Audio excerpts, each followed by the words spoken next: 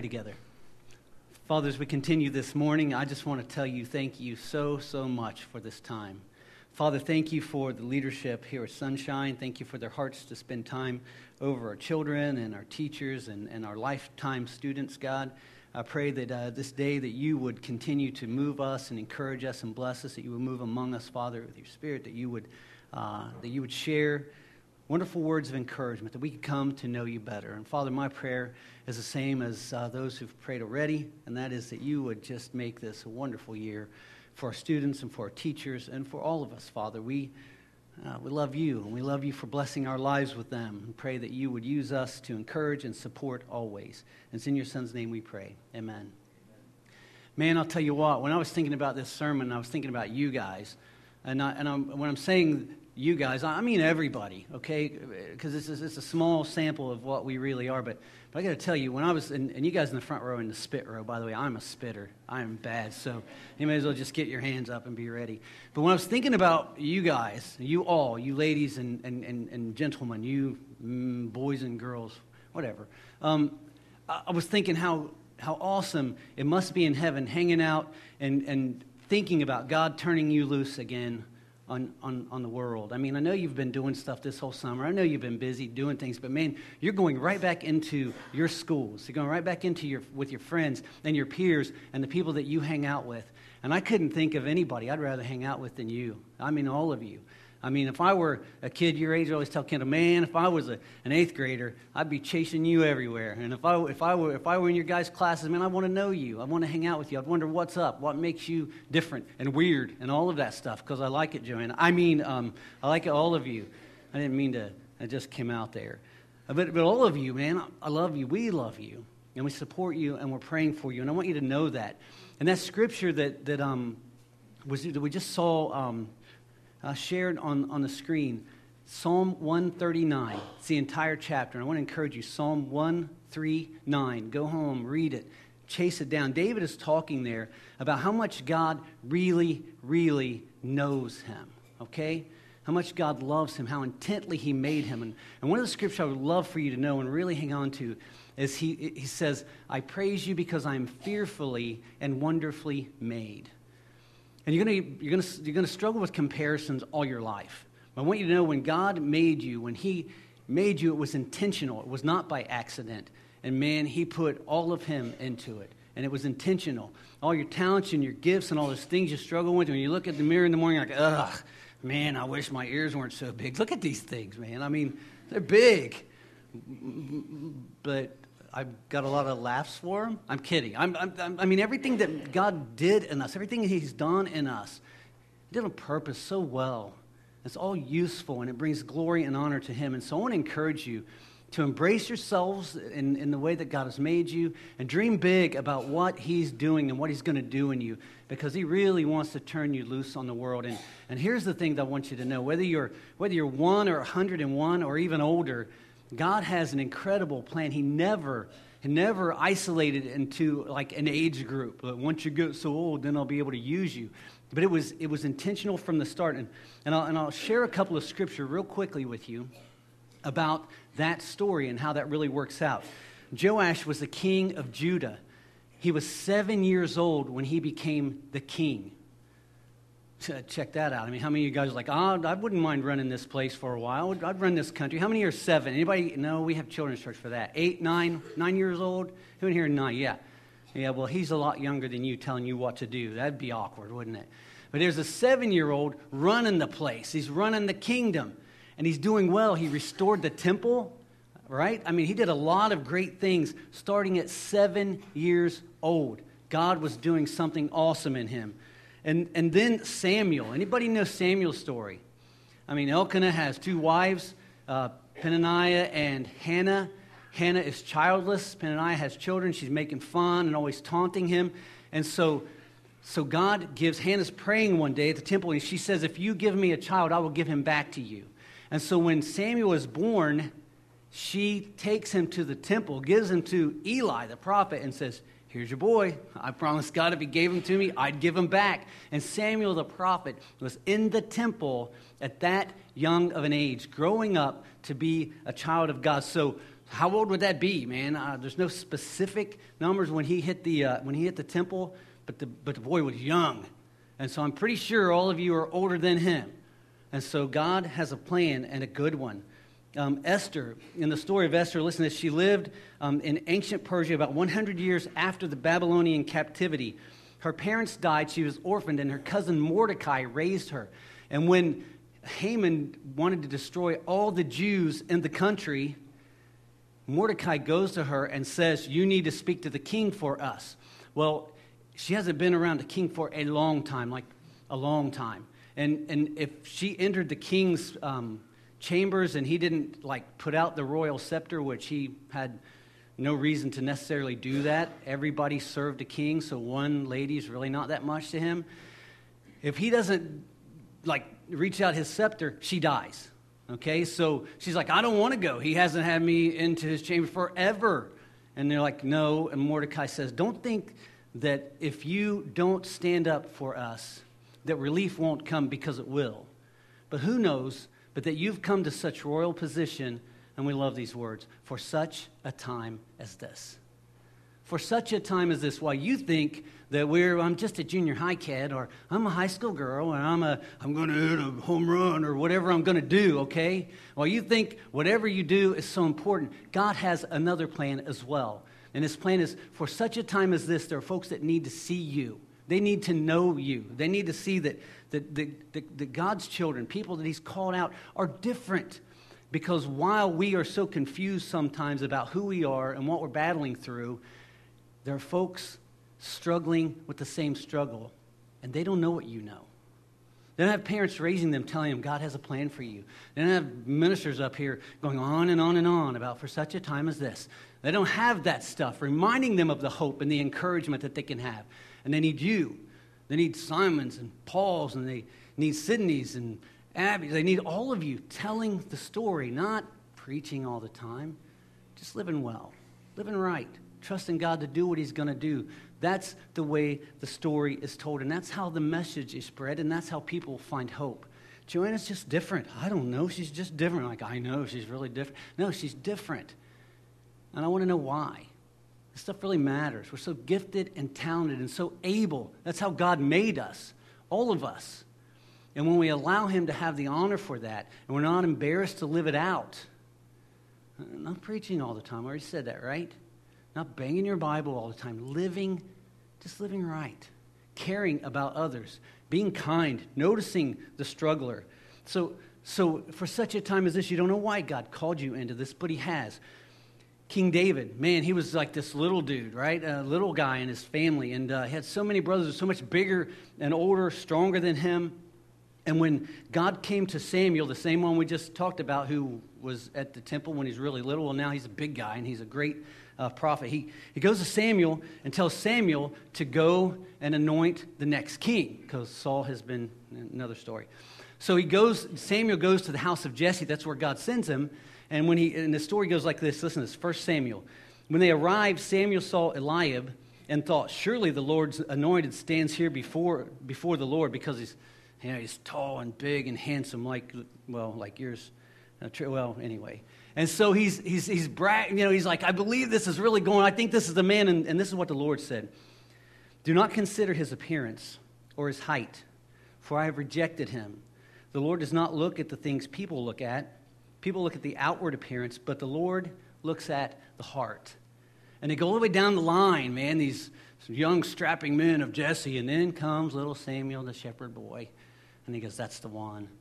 And that's the same Samuel that when all of the king's men were afraid to face this Goliath, listen to this, the giant who stood nearly 10 feet tall, his armor weighed 126 pounds. His spear was like a fence rail. The head of it weighed 15 pounds. That's how huge this dude is. When everybody else was scared to go against Goliath, little David said, I'll go against him, and the Lord will give me victory. And they're trying to give him weapons and armor, and he said, no, man. And he gets his little slingshot and 5 rocks out of a creek on the way. And he goes up, and the Lord gives him victory. Why? Because the Lord doesn't look at the outward appearance. He sees the warrior. He sees the servant. He sees the faithful inside of you. And he uses you to do his will. And as Tom and I were on the same wavelength there, as Luke and Tyler would say, they'd say we share the same brain. I'm not going to do that to Tom. He's a lot smarter than me. But as he was saying that we're always lifetime learners. We are students forever. Moses was 80 years old for everybody else here, by the way. 80 years old when God called him to go lead the children of Israel. It's like 1.6 million, something like that. I haven't counted them lately, but there was a lot of people there. 80 years old when God called him out to go lead the children to the promised land. There's one for you to hang on to. You're never too young and you're never too old. God is up to something, and if you're willing to hang on to him, you will find the adventure of your life. Don't believe that one. How about Mary? This young girl who's never been with a man, who's never been that way, she says, when the angel comes to her and says, "Greetings, chosen one of God," what do you mean? You're going to have the Savior of the world. Well, how could this be? I've never been with him. No, the Holy Spirit's going to come on you. And the one that you have will save the world from their sins. That's crazy. That's God. And because of Mary's heart and God's willingness to use her and his ability to use, we stand forgiven in God because she gives birth to Jesus. Jesus walks on the earth, perfect Son of God, sacrifices him on the cross for our sins, raises the third day, defeats death, and we now stand forgiven before God if we're his children because God chose to use Mary to have his, and that's what I'm telling you. You never know. And how about this one? We'll settle here for just a moment. How about a kid with a sack lunch, just wandering through, I don't know, from his house to a friend's house. I don't know what he's doing exactly. Maybe he's walking along with his parents, but Jesus is busy with the disciples. The apostles. They've been on this mission that he's given them. And when they show back up, he's like listening to their stories, and they're telling me everything that happened. You know, when you get really excited, you come home, you want to tell your parents everything that happened. Like, uh-huh. Well, he's telling the story, right? They're all telling him the story. And there's so many people coming and going that they can't talk. And so he says, "Come with me by yourselves to a quiet place. We're going to get some rest." Sometimes rest is really good. Well, it's Jesus, so there's no shot of that. So when they get in the boat and wander off, all the people follow him, and they get to the next place before they can even get there. And he gets out, and he feels bad for them. He struggles. The scripture says he wrestled for them because they were like sheep without a shepherd, and so he begins to teach them. And then the apostles come to him, and they say, it's getting late. Maybe you should send these people away, get them some food. They're hungry, and Jesus looks at them and says, "Why don't you give them something to eat?" Come to think of it, actually, I'm getting hungry as well. I don't have it, but so he looks around. He sees they don't have anything. He says, "Well, what do you have?" He begins scouring the crowd, and there's that little dude with his sack lunch, 5 loaves and 2 fish. You know this story? You've heard this story, right? You've heard it since you were but a mere child. I mean, you've heard the story forever.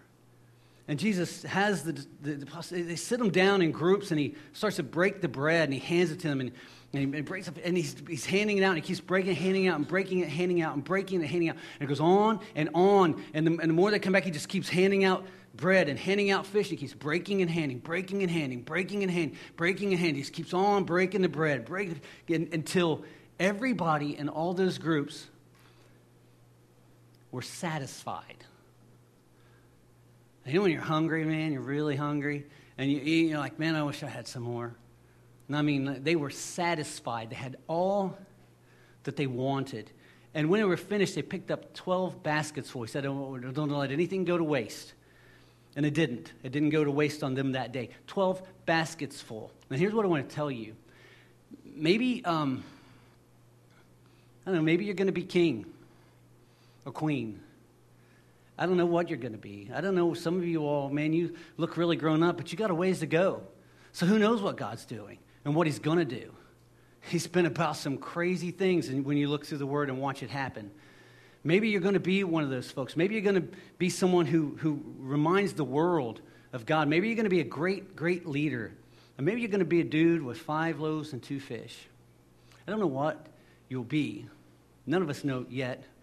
In fact, those of us who think we're grown up still got a ways to go, and we're not really sure all that we're going to be. But I'll tell you this. God will take you if you will allow him. And he'll do in you what he did with, not the boy, but the 5 loaves and the 2 fish. He will take you and he will feed lost and hurting, hungry folks with you. And he'll just take you and hand you out to someone.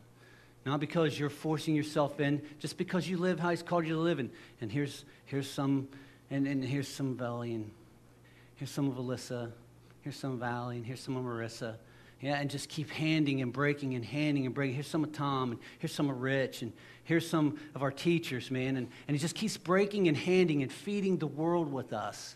That's what Jesus does. That's how God serves the world. And so the natural question for me then would be, that's a pretty big call. What am I supposed to do about it? And I'll say this. The only thing you can do is stay near to God, pray, seek, and then allow these attitudes. I've got a couple of scripture I want you to see and hang on to, okay? The first one is 1 Timothy 4:12. Don't let anyone look down on you because you are young, but set an example for the believers in speech, in conduct, in love, in faith, and in purity. You hear the call from God, man? It's such a simple call for you to be who he's called you to be. Not forcing yourself to be anything different. He made you, and he made you so well. Be you. Be fully, authentically you. Be thrilled by everything that he's brought to you, and live out what he's called you to live out. The next one. This is Philippians chapter 2, 14 through 16. It was our scripture reading. Do everything without grumbling or arguing. By the way, that grumbling and arguing thing, if you dig through the Old Testament, you want to know something that really ticks God off. Be a grumbler or an arguer, a whiner and a complainer. It doesn't go well. If you really want to know, study that one out. Do everything without grumbling or complaining or arguing, so that you may become blameless and pure children of God without fault in a warped and crooked generation. Then you will shine among them like stars in the sky, as you hold firmly to the word of life. And then I will be able to boast on the day of Christ that I did not run or labor in vain. That's what Paul says here. Now, here it is in the message. You want to hear this one. Do everything readily and cheerfully. No bickering, no second guessing allowed. Go out into the world uncorrupted, a breath of fresh air in this squalid, that's a weird word, and polluted society. Provide people with a glimpse of good living and of the living God. Carry the light-giving message into the night so that I have good cause to be proud of you on the day that Christ returns. You all be living proof that I didn't go to all this work for nothing. And there's Paul pressing into them. Live this thing out, man. God has a great plan for you. He's going to do it well in you. So here's a great thought from someone else, not me. You don't walk out into the night sky and look up and say, man, look around at all that darkness. You walk out into the night sky and you go, wow, look at those stars, man. They're rocking. That's amazing. And you kind of catch your breath, you know, and then you hey, look, check it out, right? I think I can see the Milky Way. I'm hungry. It's not a candy bar, okay? Anyway, that's what you go and you look at you see that what shines. And we've been taught by some things in society, man, that darkness reigns and that darkness rules. I'm telling you, God shines brightly through those who would serve him. Now, here's something I want you to do. I'm gonna say something to everybody else here, and then I want you to turn around and watch what happens, okay? So if you love these kids, all of them, and you're going to pray for them, and you're going to encourage them, and you would be a dependable friend for them, someone they could come to and tell the truth. Battles they're going through, struggles they're fighting. If you would be someone like that for these people, and if you like them as well, if you believe in them, when you'd like to be their friends and their mentors and their encouragers, raise your hand right now. Now turn around, check that out.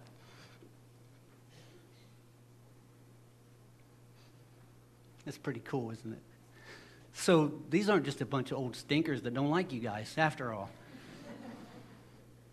I know how that works. I grew up in the church, and I remember thinking that the older folks just wish I'd straighten up and grow up and quit doing this and quit doing that. I'm telling you, that's not what they're hoping. They're hoping you stay so alive in Jesus and you have this fire that pushes them. That's what they really want. They want you to stay so alive and well in him that they get strength from your energy. But so easy to just look around and think everybody's on your back, man. Nobody's on your back here. We got your back. I assure you of that, and God has all of ours. And that's what we're going to be doing through this next year and all of your lives, man. We're going to be praying for you. We're going to be laughing with you and sometimes at you. And we're going to be saying, go, guys, go, man. And we're going to watch what God does. It's going to be a lot of fun. It is a lot of fun already. You guys are my friends, man. I've served at church camp with you, VBS, Honduras, a lot of you. Man, so many different places, Spirit Fest, climbing rocks and towers and stuff like that. We have had a lot of fun together. But we're just getting started in the Lord, man. As long as he leaves us here, we're going to serve him and love him and be examples. And then when he takes us home, we're going to love that as well. Let's pray together. Father, thank you so much for this time. And I want to thank you for all the children that are here, all the boys and girls, young men and young women, people that you are so thrilled, young hearts, you're so thrilled to sick on the world, God. And I pray that you would just remind them that you love them so well and that you got them. Father, that you're leading them and you're looking out for them, you're blessing them and protecting them. You love their hearts, Father, and we know that you care for their hearts. And Father, I pray through this year and through every day of their life that you hold them tight and you teach them to be a bit dangerous in you as they just live it out and live it well. And thanks for all here who are going to be supporting them, God, and we know what's really going on here. You're not just speaking to the students among us or the school students. You're talking to all of us. You're not finished with us, Father. You're doing a great work, and you want to continue to sick all of us on the world in a loving way, to continue to tell the incredible story of your Son through our lives. And we love you for all of that. It's in your Son's name we pray. Amen. Now, if you desire to respond in any way, if you're not a son or a daughter of God, this is the day. This would be a great day for that. And it'd be great for it to happen here, but it can happen at any time today. You talk to your parents or any of you talk to any of us if you're not a child of God. And I know someone will be glad to come and immerse you. There'll be an elder on either side of the auditorium at the invitation. For that, if you have not, or if you're struggling, need encouragement, you have something you need to share and talk through with them, they'll be there for that as well, and they'll pray for you for your encouragement. Whatever you desire.